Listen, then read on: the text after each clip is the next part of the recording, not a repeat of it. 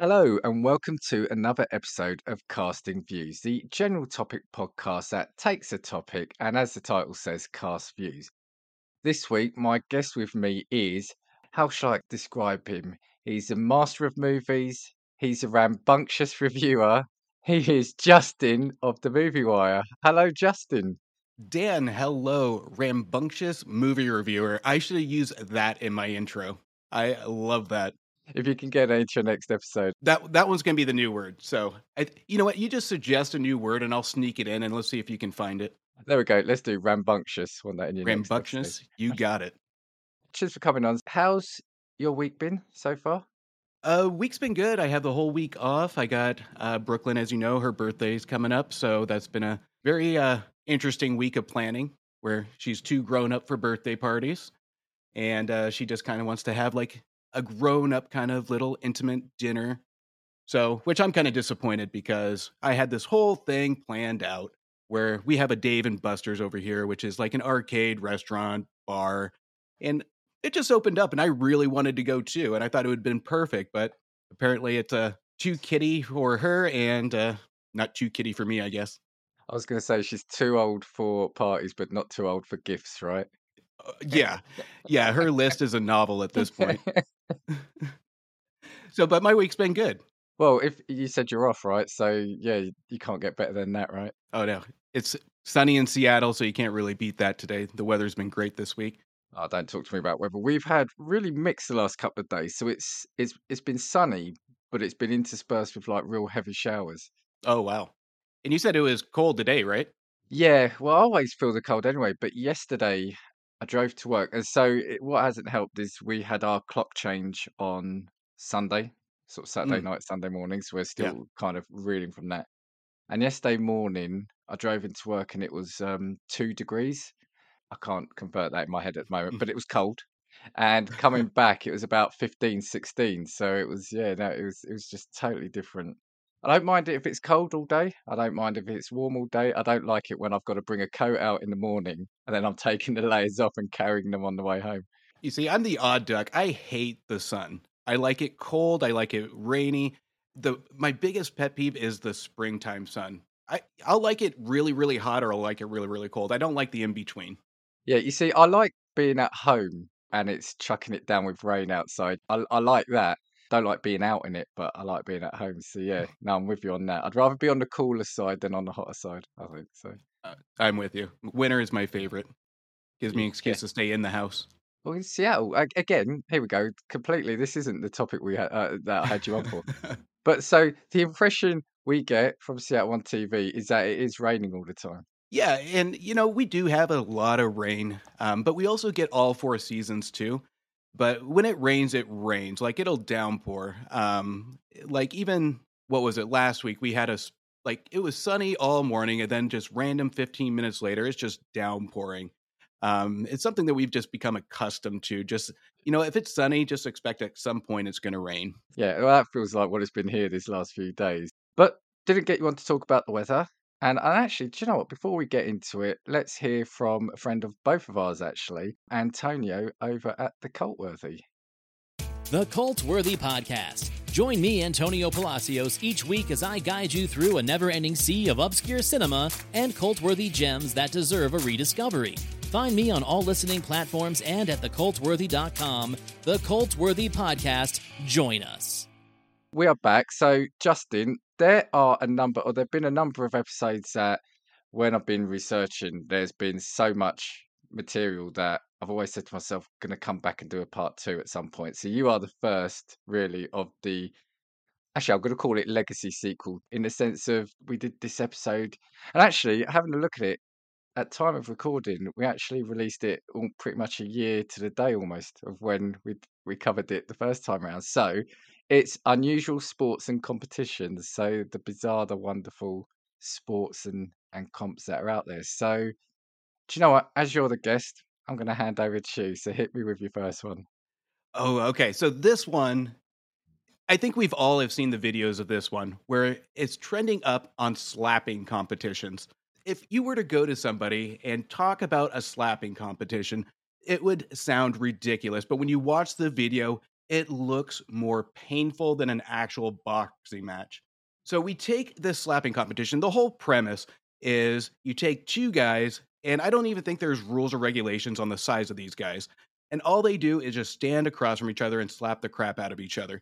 And the rules is either somebody gives up or somebody gets knocked out. And I can't imagine getting knocked out from just a basic slap. So, but this one, we're going to deep dive into this one. But Dan, you've seen this, yes? Oh yeah, yeah, definitely. It's horrific. So, what would you rather do? Would you be in a boxing match, a fight, or just a slapping competition? I'd like to be neither. I think the boxing match, because at least the opponent then has got gloves on.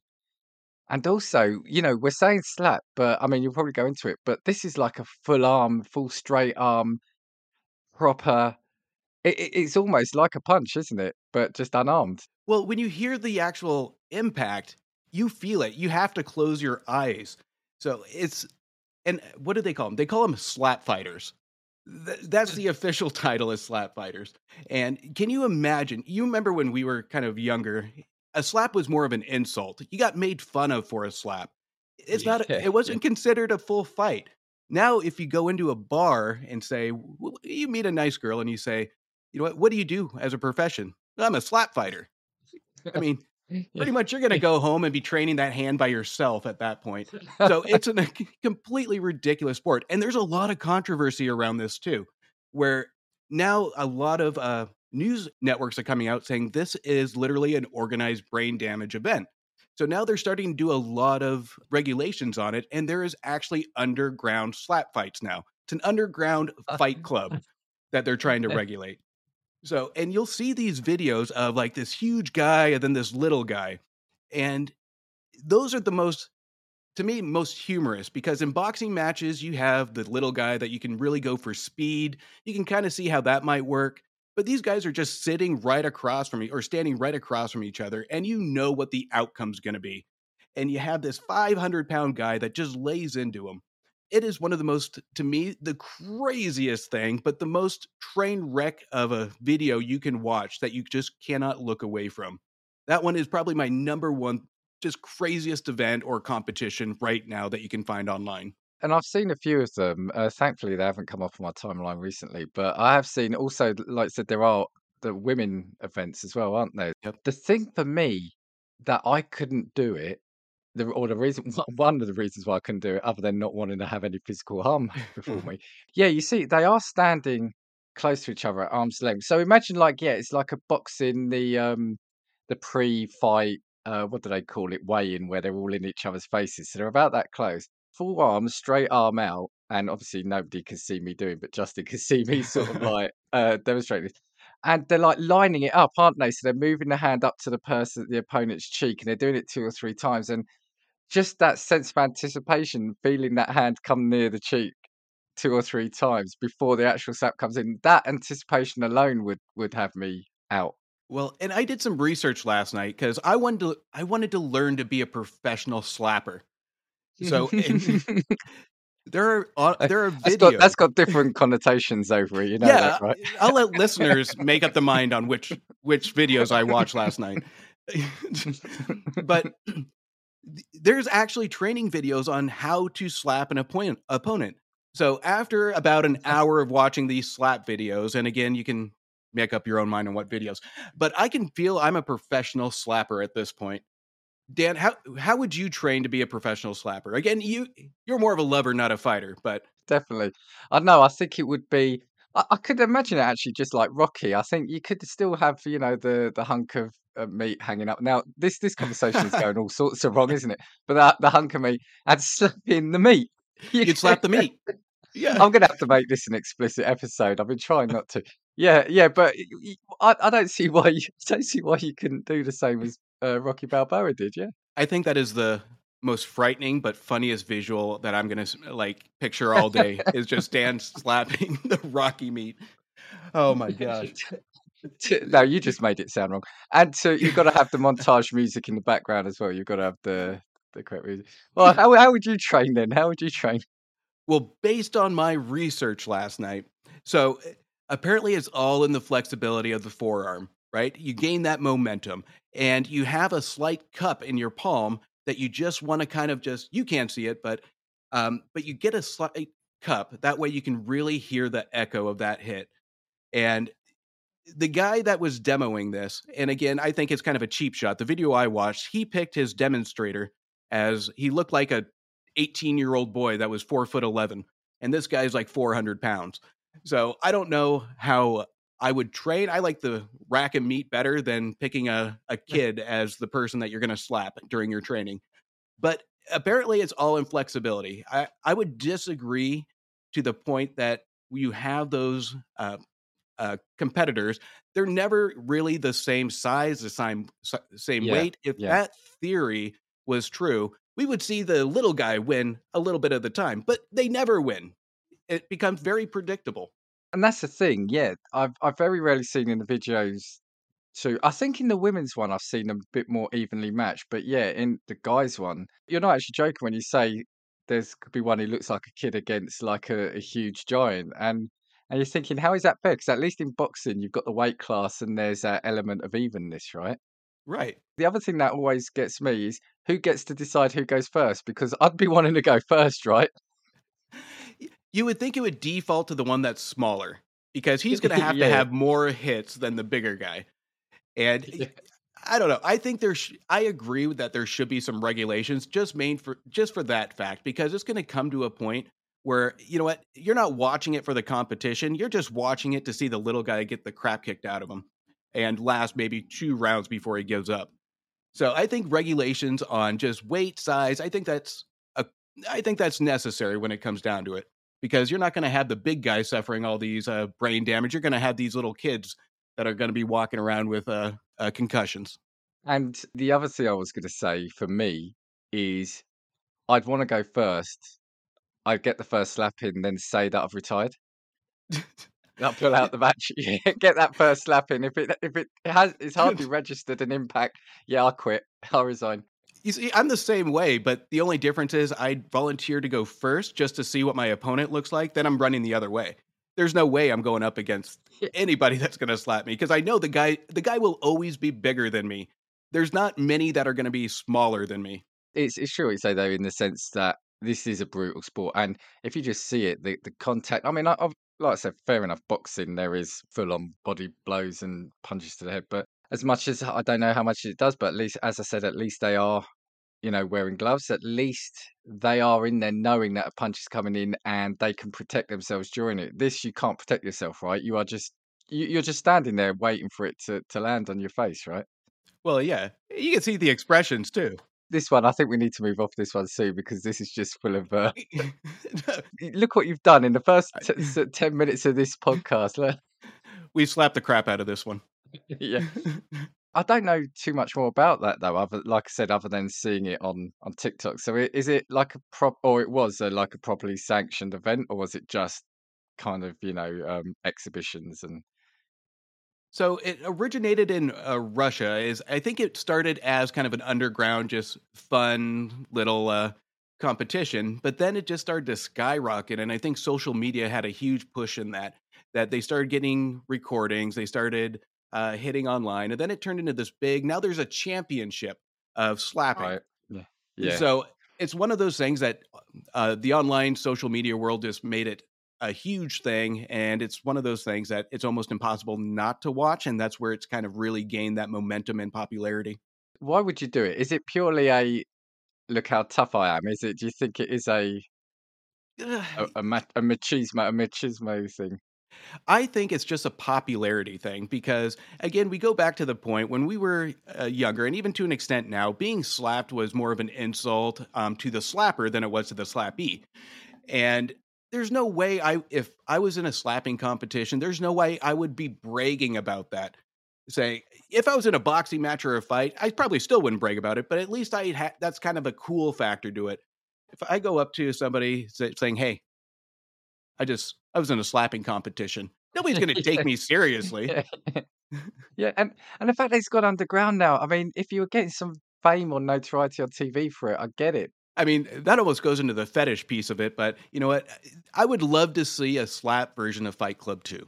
Well, yeah. Well, I was also going to say, do you remember kind of like all those old films, like was it Kickboxer and things like that? Oh Can you yeah. imagine?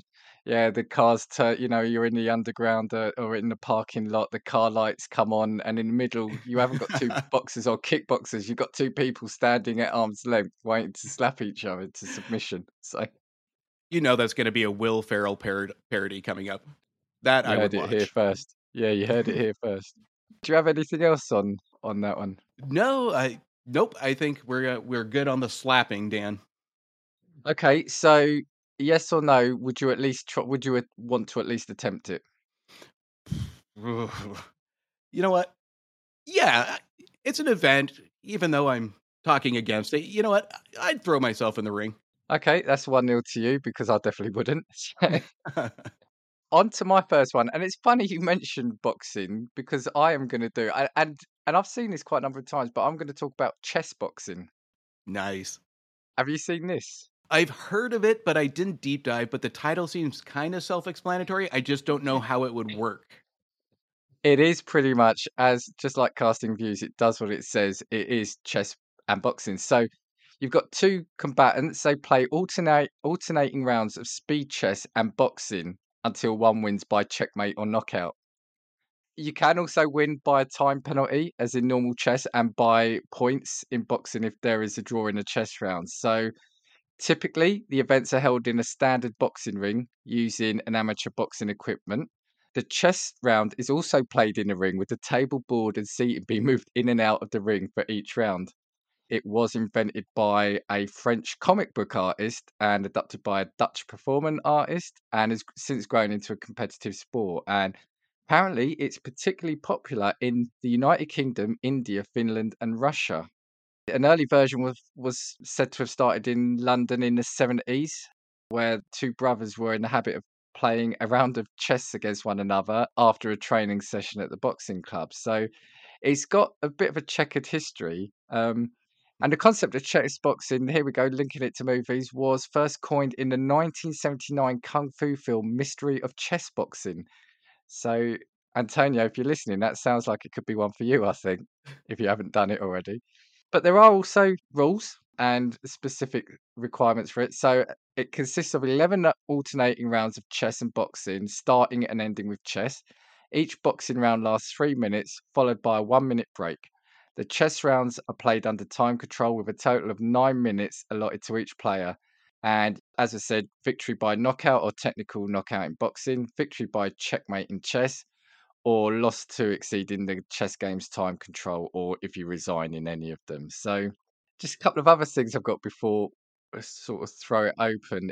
If the chess game ends in a draw before the final round, one more boxing round is held. And if this round also ends without a clear victory, the fighter who's ahead on boxing points win the overall bout.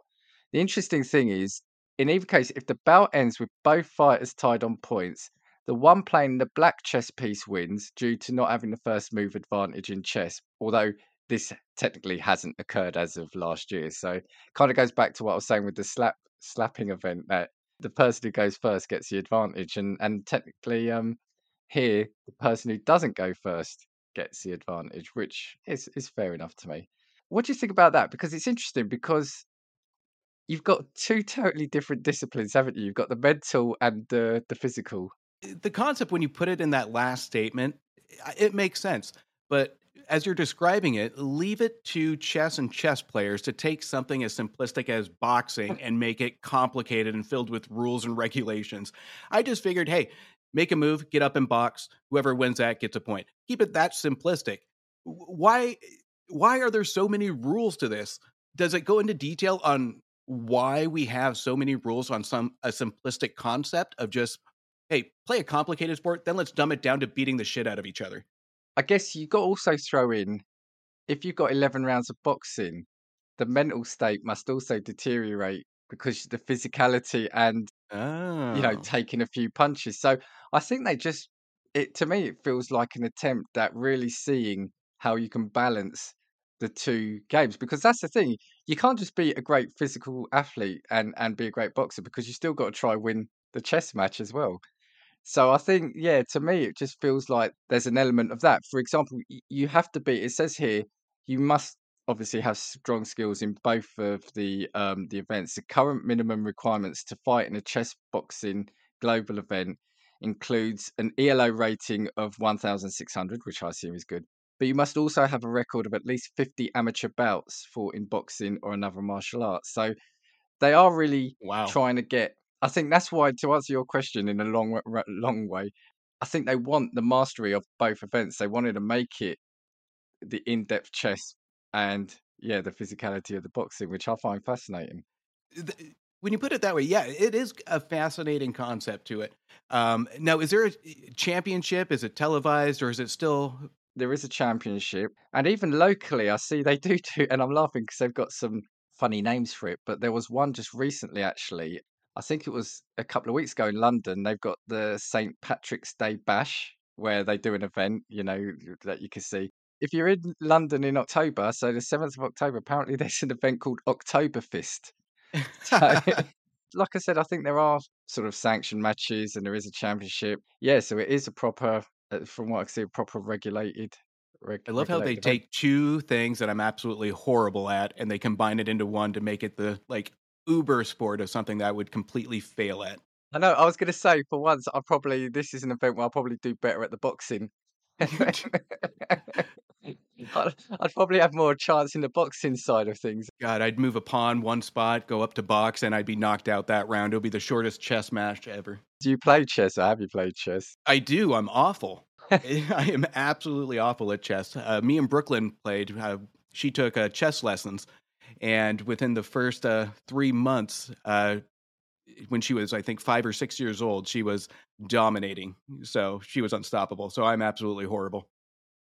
I always say, I know I can play it, as in I know how to move the pieces and I know what the end goal is, but tactics and seeing 10 moves ahead, it's not for me. It's not for me. Yeah, I play solely based on luck of moving pieces around the board. That's it. Yeah, and hoping the opponent doesn't realize I've moved that piece to an illegal move. Yeah. Like I said, I think for me the key thing here is, as it says here, it's about mastering both sports, but above all, to withstand the constant switching from full contact to a thinking game. And like I said, round after round, you're getting more agitated, you're getting the wear and tear, you're getting hotter, you're sweating, and then you sit down and have to think about the chess move. It's a cool concept. Yeah, I'm actually quite interested in maybe watching an event. I want to see an underground version of this. I want to see no rules or regulations on this. That's an underground that would make sense to me. You're all about the underground, aren't you? Look at this. Fight Club 3. Yeah, after the slap one. So, are you fancying having a go at this? Since I will completely 100% lose at this, but you know what? No, because I'm against being mentally humiliated and physically humiliated. So I will give this one a pass. I think after saying no to your one, I think I'd have to do this just to save a bit of face. Like I said, I just have to hope that. No, there's no hoping. I'm going to get pummeled and I'm going to lose the chess. But I'd still give it a go. I'll still give it a go. There are just a couple of other mainstream things about this. So there is a film. Apparently, there was a documentary called By Rook or Left Hook. Story of chess boxing was made in 2021. And that was actually the film. It was produced and directed and executive produced by the guy who did The King of Kong, the gaming one. So yeah, I want to check that out. So that's the thing I love about doing these things, is finding out these little films. So yeah, I present to you, Justin, chess boxing, doing what it says on the tin. I will be researching that after this episode. Absolutely. And remember, Oktoberfest 23, 7th of October. I'm scared to type that into my Google search. Okay, let's hear your next one. All right. So I want to get a little naughty here, Dan. So even more. Even more than slapping the meat. So I figure we might as well at this point. So I present to you the Bubble Baba Challenge. Have you heard of this? I've not even got a clue. No. Oh, this should be fun then. So created in 2003, where the whole premise is contestants race in water, usually down a river, using nothing but sex dolls. So, and this event is huge. Yeah. But it's about around 800 people that do this, and this event has been blowing up across the world. You like that? That's two. I like All that. right. Oh my word. So now, what are your first thoughts on this one, Dan? Odd. So Well, sorry. My first thought is that I've just got images of these people on these dolls going down rivers. It's just a bizarre. Yeah, tell me more. Tell me more. all right. So now there are rules to this, believe it or not. So you have to be at least 16 years old, and I'll get into that in a second. And you have to take an alcohol test before you go. So there's a couple problems with these two rules here. So one, who the hell's going to do this sober? And two, and I get the safety piece of it, sure. 16 seems a little young for me when it's like, is it a family event where you're going to little Timmy at 16 saying, get Samantha out of the closet, we're going river rafting? There's a lot to this topic that I think there could be better rules to this. But I did my research last night, so I got a surprise for you, Dan. You ready for this? Go for it. I actually have somebody here that participated in this event. Really? I do. Hang on 1 second. Hang on. All right. So, Dan, this is Samantha. Okay. So she's a little nervous. So give her a little bit of time. Shit. Okay. Bye, Samantha. Okay. So she's a little camera shy. So Samantha will not be a guest on this episode for you, Dan. I apologize. I set up for failure. Just as well, we're not recording the video here, Justin. Oh, I totally forgot. Man. Dan, this one, how do you think you would train, get mentally set for an event like this? I don't even want to suggest how you might train for this. I don't even. Surely the only way you could train is by doing. So you'd have it maybe in a swimming pool, but there's got to be some decency laws, right? You can't. There's got to be maybe specific hours that they allow the what did you call it? Bubble Bubba challenge. There must be certain hours because you can't have families around and you just imagine all these people marching into the local swimming pool with all these dolls. I mean, surely they, mind you, if they're deflated. Anyway, I'm thinking too much about this. You do it in your bathtub. There you go. Well, here's the thing. I think the actual doll has more training to go through than the actual contestant. I mean, I don't want to know what a poor doll has to go through. All I'm trying to do is give listeners visuals here, Dan. That's my job. Okay. Nothing else. But yeah. But imagine 800 people going down. No, I don't want to know. I don't want to know that. How much money? It's like the Black Friday or Boxing Day of a sex shop for this event. Sorry, I'm just thinking I'm going to have to do so much editing of laughter out of this and definitely put the explicit flag on. Sorry, carry on.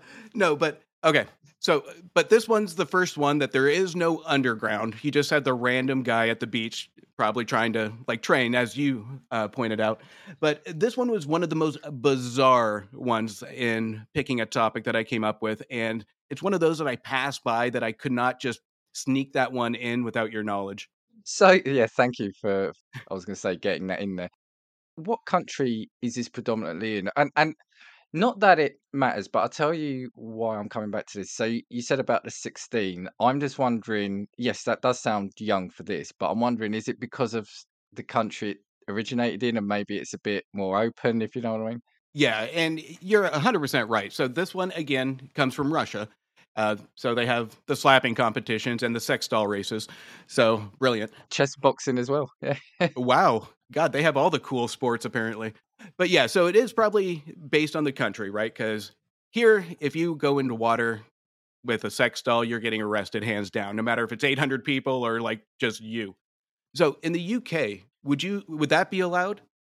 I was going to say no, but the thing is, well, it used to be the case if people go out on the town, a group of lads going out or whatever, or even women, you're going out on hen nights and stuff, there'd be the old inflatable dolls come along. So I guess what I'm saying is it wouldn't be unusual to see a sex doll floating around on a Friday night or Saturday night in the town, but not somebody, how do you put this delicately, riding it on a river.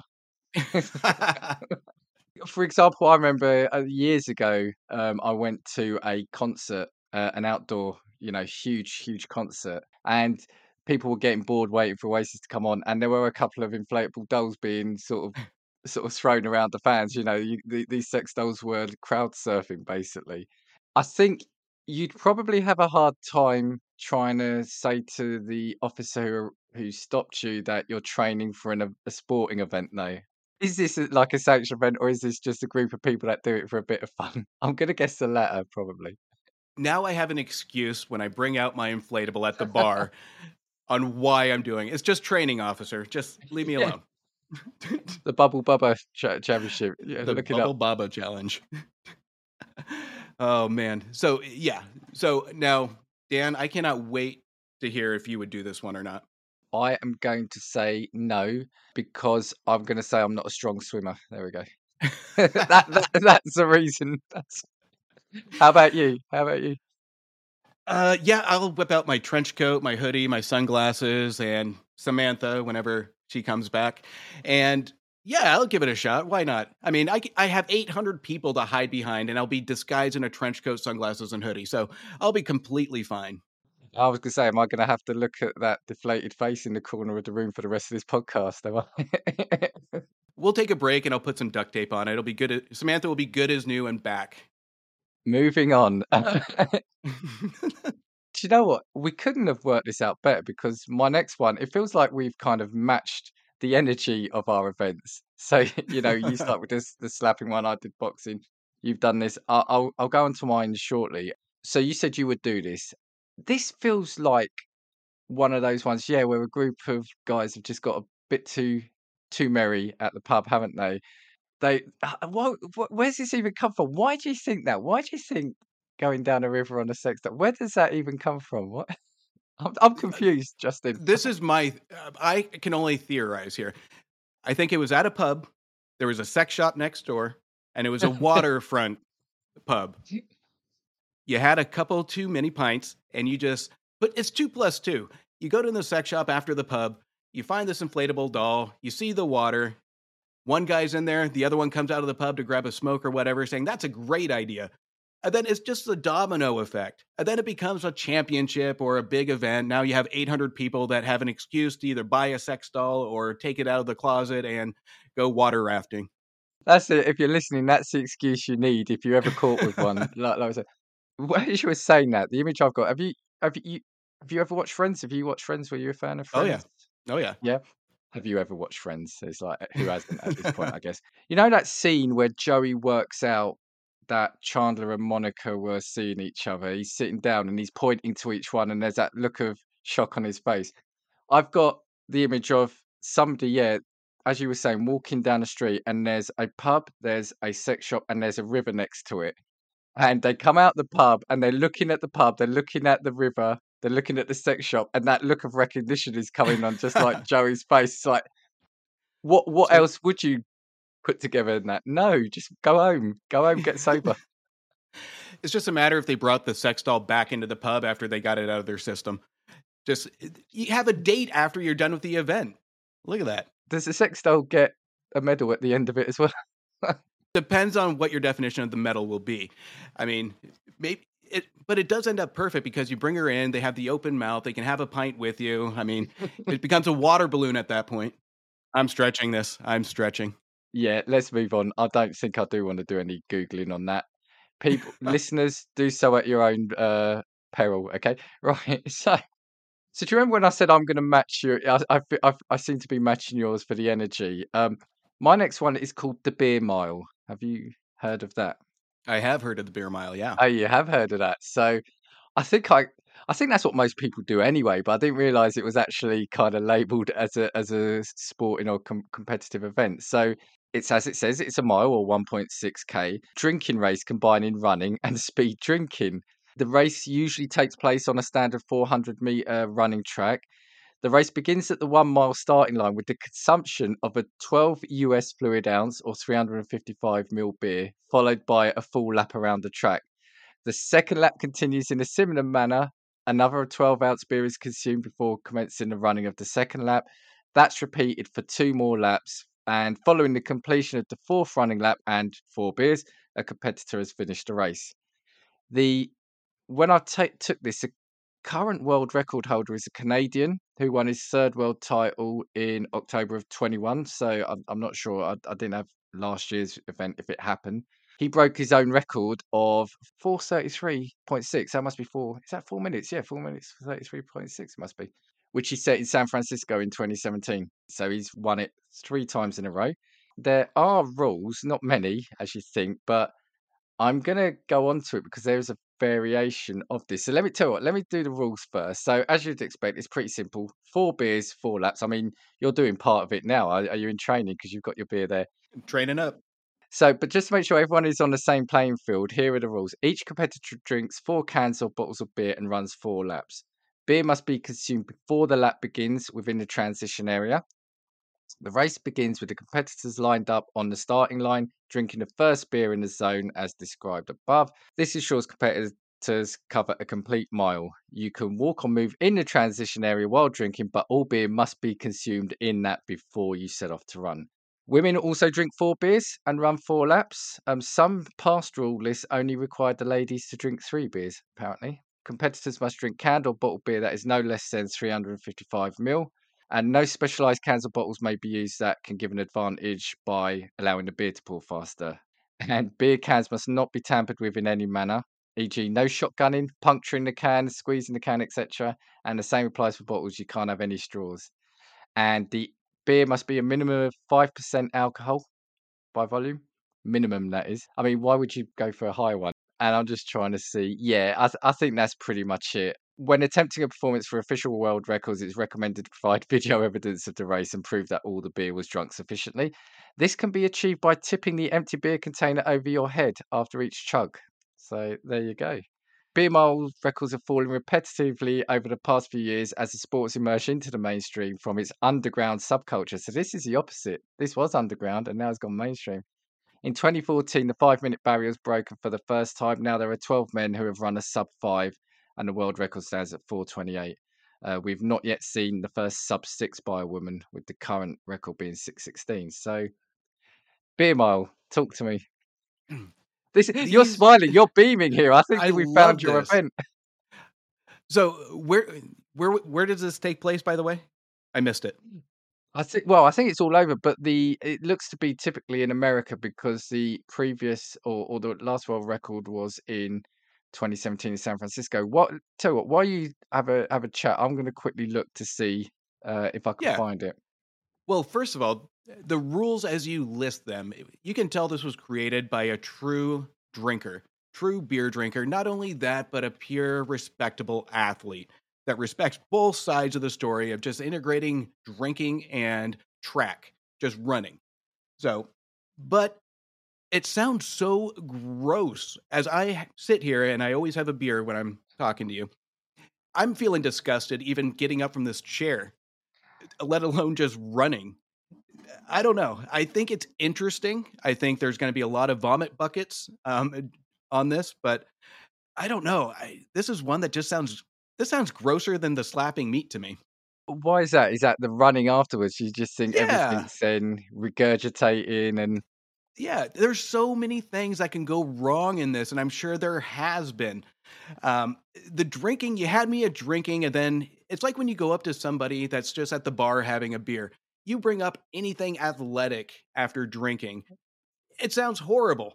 Unless you're like 12 pints into it, and then you're like, yeah, let's do it. Why not? But if I'm just starting out drinking, it sounds gross. You got to put at least 12 more into me before I even consider doing something that ludicrous, in my opinion. I'm trying to say, I can't see where the events were held, but I can see the beers that are drunk. Bud Light Platinum seems to be a popular one, along with Bud General, Molson. So water. Yeah. So, they're hydrating their athletes. I appreciate that. But do you not just think, though, again, that this just feels very similar to the one you mentioned, where people are just thinking, they've had a drink and then they're walking on the way home from the pub. They're walking past a running track and they say, "I bet I could run faster than you." And then that's how the genesis of this idea comes from a couple of drunk people. Yeah, and I think they should change the rules a little bit, saying, okay, so you have to drink, six to a 6-pack to a 12-pack, whatever it may be, and then just keep it simple. Run a mile after that, and then once you're done, drink again. I think the rules, they're professionally verbalized, but I think it's a little bit more complicated than just drinking and running. So did you say you wouldn't do this then? This one's going to be a yes and no for me because if I just have a beer in the beginning of it, no. If they change the rules where I can just run when I'm drunk, I do that anyway, so absolutely. But for the rules as they stand, I would probably say no. I'm sure I've seen this done with pizza. And I'll definitely. Well, I'd be like, I tell you what, I want to go as a duo, so I could eat the pizza, you could do the running. I'd happily do that. You see, when you put it that way, you kind of put me in a corner because I just don't want to run. But hold on. Well, no, I was going to say hold on because this gets even better. This event, because have you heard of the Chunder Mile event? No, but that sounds even grosser. But tell me. And yeah, this is a proud moment here because popularised in the United Kingdom. So way to go, UK. The Chunder Mile is similar to the beer mile, except competitors drink a full pint of beer before every lap instead of the beer mile standard of 12 ounce. So basically, it's a 20-ounce pint before each lap. Ooh. There's no specification of the vessel, but pint glasses are preferred for the speed in which a beer can be chugged. Also unique from the beer mile is that chundering, vomiting, is allowed without penalty in a chunder mile. Competitors only run 4 laps regardless of whether they chunder or not. There is a guy that knows the outcome of these races. This is a guy that creates the rules and regulations that just knows. But that sounds gross. But Dan, you have an idea here. I mean, it keeps taking it one step up. You just integrate beer and pizza into both of those, and you have your next championship. You might have to start underground. I get it. But you know what? That's not a hard. You just offer free beer and pizza. It'll get going. Pizza, I'd be there. So the beer mile, no. The pizza mile, I'd give it a go. It would just be though. I just wouldn't be able to do the running. I mean, firstly, if you see me run, you'll know that. But secondly, no, I just can't do the running. The record here, though, on this one, so I say it was a proud moment as it was popularised in the UK, but it's actually held by an American. So the Chunder Mile world record is 4 minutes 53 by Chris Robertson of the USA. So it doesn't say here whether he chundered or not. I don't know. That's an important detail I think they should put in. I didn't want to look it up. I might find a video and put it on Twitter when this goes out. It's like, way to glorify the athlete here. I want to know if he just vomited. I don't care if he won the award. I want to know what happened at the outcome. Can you imagine if it's next to you, where are they going to chunder? They could just chunder anywhere, right? Yeah. I don't want to think about that. Just cleaning up the field after a race like that. You know, if you're part of the city cleanup and you just hear this event's coming, you're just like, shit, I'm calling out sick that day. Booking my leave that day, that week. Yeah.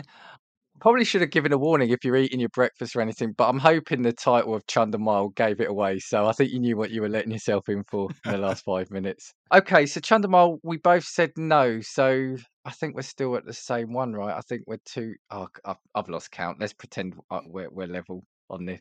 But we both said no, right? Yes. Let's have your next one. Oh, sorry, and I just want to say again, just point out that was unusual that it was the way they say an underground sport, but by that I think they mean just people did that drunk on the way home past the running track. I don't think there was anything underground about this. It's not dangerous in the sense of, you're not going to get arrested for indecency, and it's not bear slap. Well, I'm saying words, but not in the right order. But bare palm slapping another opponent. I don't see the underground element of this. That last phrase, I really want you to say it again because that sounded dirtier than anything we've said so far in this episode. What was that? Bare palm slap. Yeah. All right, let's hear your next one. All right, I'm going PG with it. All right, something a little bit more mellow, Dan, so we can kind of calm you down here.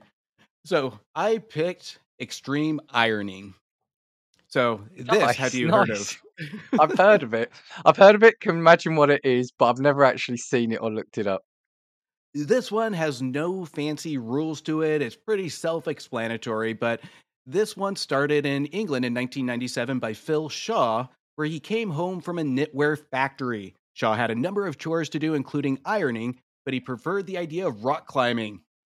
How he put the two together, I don't know. Could you have a more Must- British opening to this competition as well? There had to be alcohol involved in this one. He must have got done with the mile. So then it started to take off in 1999. And you can see it all over the web now, where we see pictures and videos of ironing on mountaintops, bungee jumping, skydiving, and even on the sea floor of people with their ironing boards with their iron on the sea floor. I don't really get the point to that, other than having a photo opportunity saying, "Look how crazy I am." But this one is kind of just random, weird, and if you look at pictures, you even see somebody strapped to the back of a taxi cab ironing in the middle of traffic. Dan, what are your thoughts on this one? I think that's where the fun of it comes from, isn't it? Is the specific scenarios you can put yourself in for it. I guess that's where the appeal comes for this, right? So if you were to take on extreme ironing, what would be yours? Already got it. I would do it on the top wing of a biplane. Holy crap. Yeah, strap. Yeah, because you remember people used to do the old wing walking as such. Yeah. Do that, but yeah, strap me on the top of that plane. Yeah. Oh, mine sounds ridiculous now. Like, you would seriously go on top of a plane to do that? I think it's all about the prestige, right? So yeah, I'd have to. I'd take it to that level. I can't even go on a third step of a ladder without shaking. There, to me, that would be my extreme. But I think my extreme would just be ironing in my house with two kids. I mean, you put out some finger paint, some paints just right next to the ironing board. I mean, that's extreme for me. You made mine look super boring, Dan. Thanks. Oh, sorry. I'll change it in the pub, possibly on the second lap of the Chunder Mile, or in the ring of the chess boxing. Ooh. No, do you know what? I'd give this a go, but do you know my problem with this would be is if it was a proper competitive event, I'd take too long because I tend not to do the ironing that often, but when I do, I'm very meticulous, and I probably take that 2 or 3 times longer on a shirt or a pair of trousers than anyone else would. So I think my downfall would be being too meticulous and still getting the creases wrong. You know. Just picture Dan saying, "I'm going to live life on the edge. I'm going to put this on medium high with a silk shirt. Watch me go." If there was a competition, would you enter this? I'm going to go with no, because this one just, I don't think it's, to me, it's just kind of ridiculous. This isn't an attention sport. I don't even call it, why did I even call it a sport? It's, you know what? I can't picture hauling an iron that's not plugged into anything, an ironing board, and just looking ridiculous on some random mountaintop. If I ever climb a mountaintop, it's an achievement by myself to even climb rather than bringing an ironing board and an iron with me. So, I mean, most of the pictures you see are things that I normally wouldn't do either way. So I wouldn't bring an ironing board or an iron. I'd just be happy that I did it. Could you imagine? Yeah, I'd be the same. But could you imagine? You said the guy who did it at the bottom of the ocean. Can you imagine on the shore? He's standing next to a guy with a surfboard. One guy's got a surfboard under his arm. He's got an ironing board. Dude, yeah. Oh, God. yeah. It's all about the prestige, which is kind of. I think I like this though because of that. Because it's saying, right, it's a simple event. It's a simple thing. Put yourself in the most bizarre situation you can. I kind of like that. Well, when you say prestige, this is the one out of all of them that I wouldn't say I would feel prestigious on, because if you're walking from the ocean floor holding an iron and an ironing board, I'm not going to be hauling it up saying, "Yay, look what I did." I'm going to be, "Look what I found, guys." I'm going to be hiding the fact that I did it just to say I did it. Here we go. Ironing boxing. There we go. Let's do it. Ooh, that can go south really quick. Do we use the irons? Only in the ironing. Not You would probably kill me on that. Yeah. That's another sport that I would fail miserably at. I think you would have me in both categories, Dan. Oh yeah, ironing beer mile. Ooh. You run a lap, you drink the pint, you then iron a shirt. So the ironing is the last thing. So after the fourth pint, and you're ironing that full shirt after the fourth pint. I think that has to be a partner event. So Dan, we can partner up. You can do the ironing, and I will totally drink all the beer. And then I don't know. We can have somebody else do the running. You're a good friend, Justin. You're a good friend. Right? Do you have any others? The only other one that I didn't really deep dive into is that I find crazy, and there's actually a reality TV show on, is the Jungle Marathon. Have you heard of this? It's trickling all over rainforests around the world. No? It's No. where there's a marathon for those extreme hikers, those extreme runners, whatever it may be, that they put you in the rainforest, the Amazon, in places that the environment will naturally kill normal people, that everything's out to kill you. And then they have to run a crazy amount of miles facing the elements with the very basic limited supplies that they have. This one, researching it, I find it interesting because this terrifies me. Because especially you look at a lot of those movies in the Amazon and stuff like that, that is one of my deepest fears, is being dropped into the Amazon. And I would last probably about 5 minutes before everybody just gets alert in the rainforest that I'm there, and then I'll die within 5-10 minutes. No, I've not heard of that one. So you wouldn't do that one then? Absolutely not.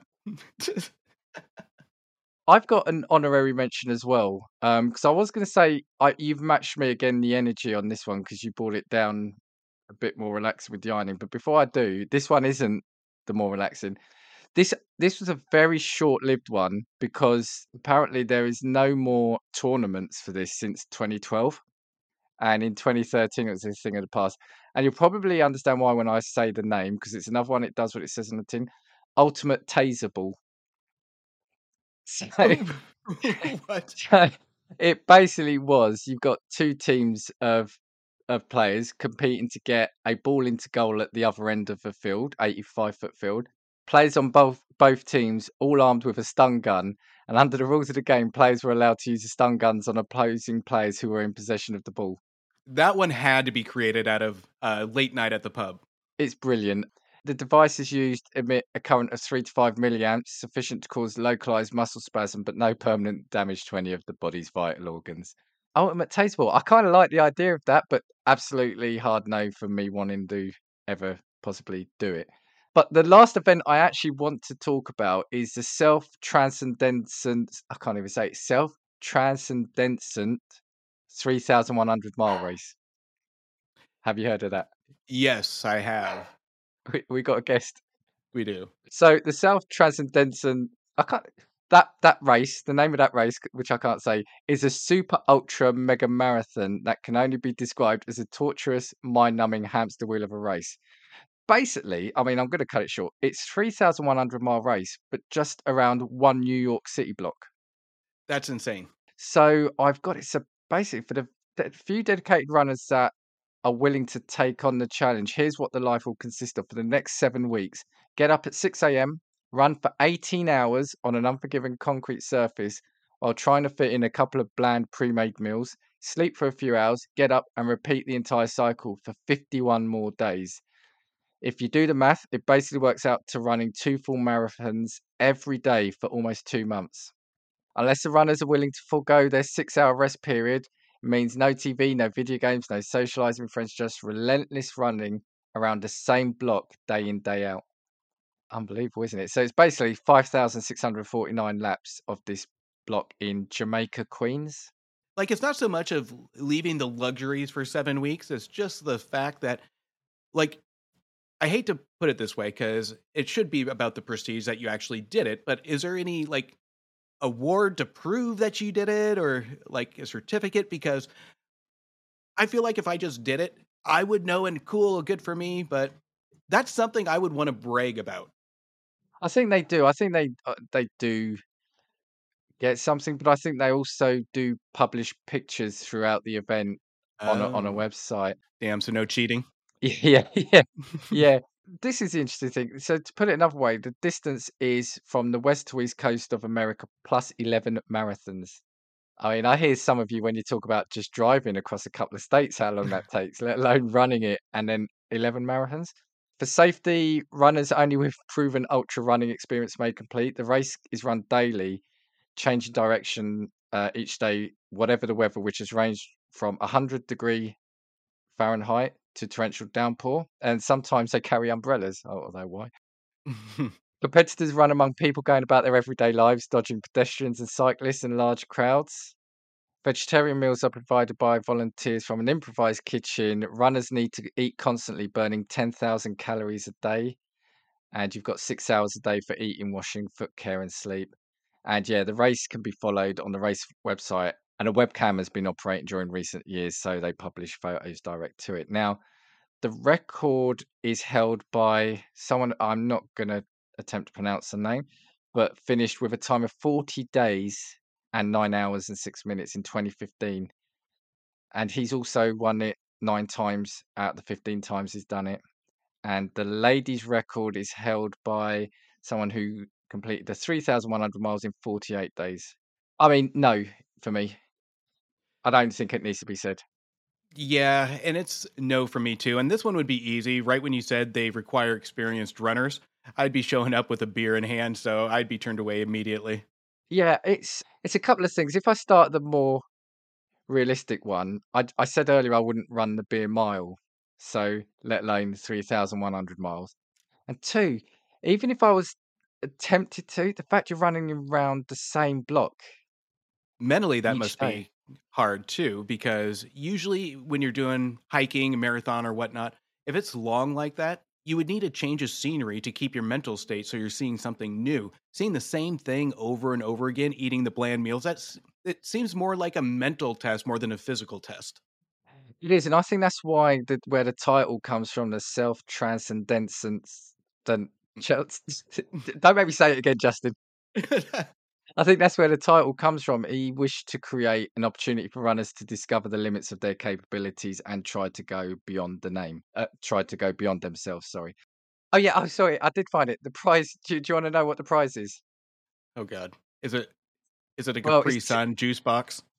well, no, it's even worse. It's typically a T-shirt, a DVD, or a small trophy. Oh So my God! Wait, a DVD? What DVD are they giving out? I think it'd be anything by that point because you haven't seen the TV for 48 days, 49 days. It's like 7 weeks into it. Enjoy a copy of Marley and Me. Congratulations.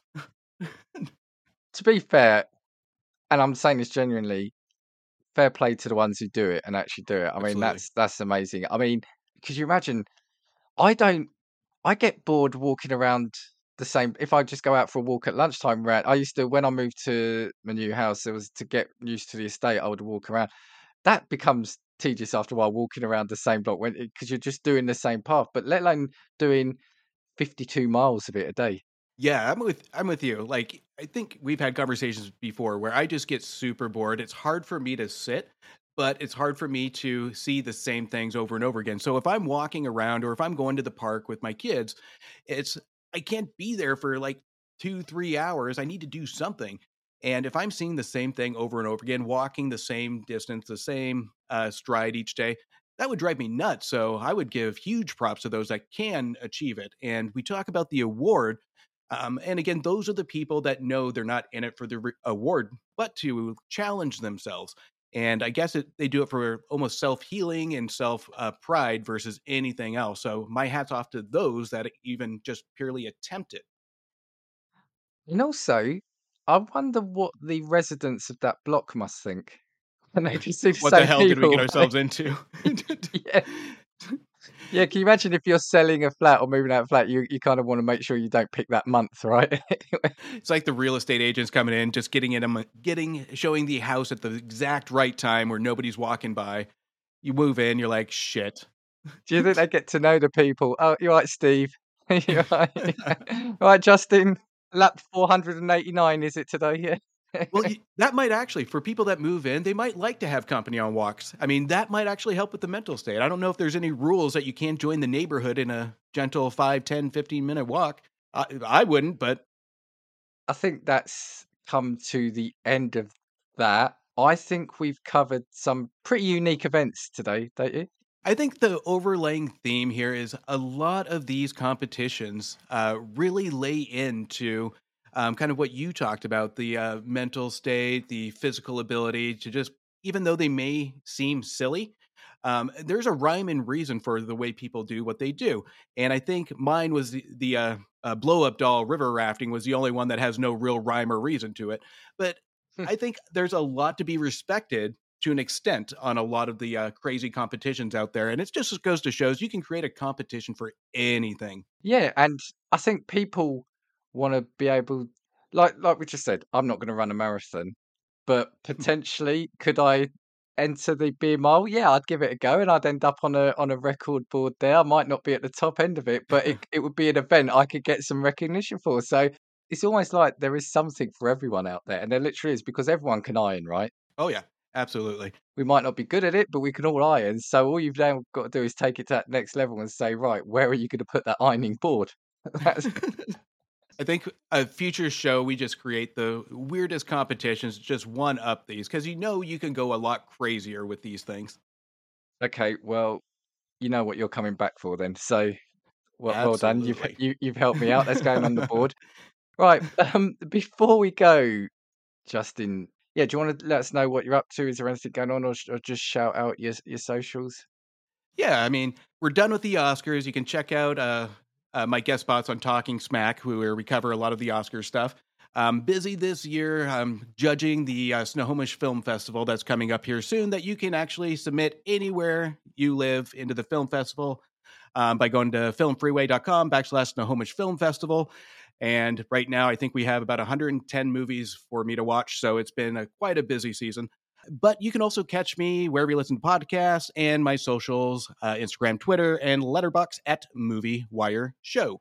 Yeah, definitely check him out. Subscribe if you're not already. Honestly, I love your show. And the thing about Justin, and I've said it when we played your trailer a couple of times, is there's almost no in between with you. You're either absolutely love a film, or you can be quite angry about a film. And I love either side of you. You know, that the really happy and the angry show. Yes, whether it's going to be salty or happy, Justin, that's a decision you're waiting for, or the outcome you're waiting for when I start each of your episodes.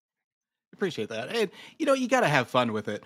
It's usually I'll get to writing and it's just, I'll go on one thing that just made me sour about the movie, and then I just crescendo. But you know what? It's just my opinion. Everybody's going to have different opinions on movies.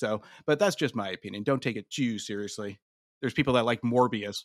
Yeah, no, absolutely. And the thing is, at least you're watching those films, because a lot of people will Yeah. only speak about the films they either love or won't even watch a film that they don't. So, no, fair play to you. So, yep, check out the Movie Wire. As for this show, Casting Views, drop me an email at castingviewspod@gmail.com if you want to talk about the episode you've just heard, you want to come on, you've got a suggestion, or just to say hello. Contact me on Casting Views on Twitter. And if you like what you heard, and with Justin, why wouldn't you have today? Drop us a 5-star rating on the platform of your choice if you can. And yeah, I know there's a lot of podcasts from which you can choose. So I thank you for listening to Casting Views. 2, 3, 4. If I want your opinion, I will give it to you. Come on, check what we've got, 'cause you need it. Don't make us get a sport and go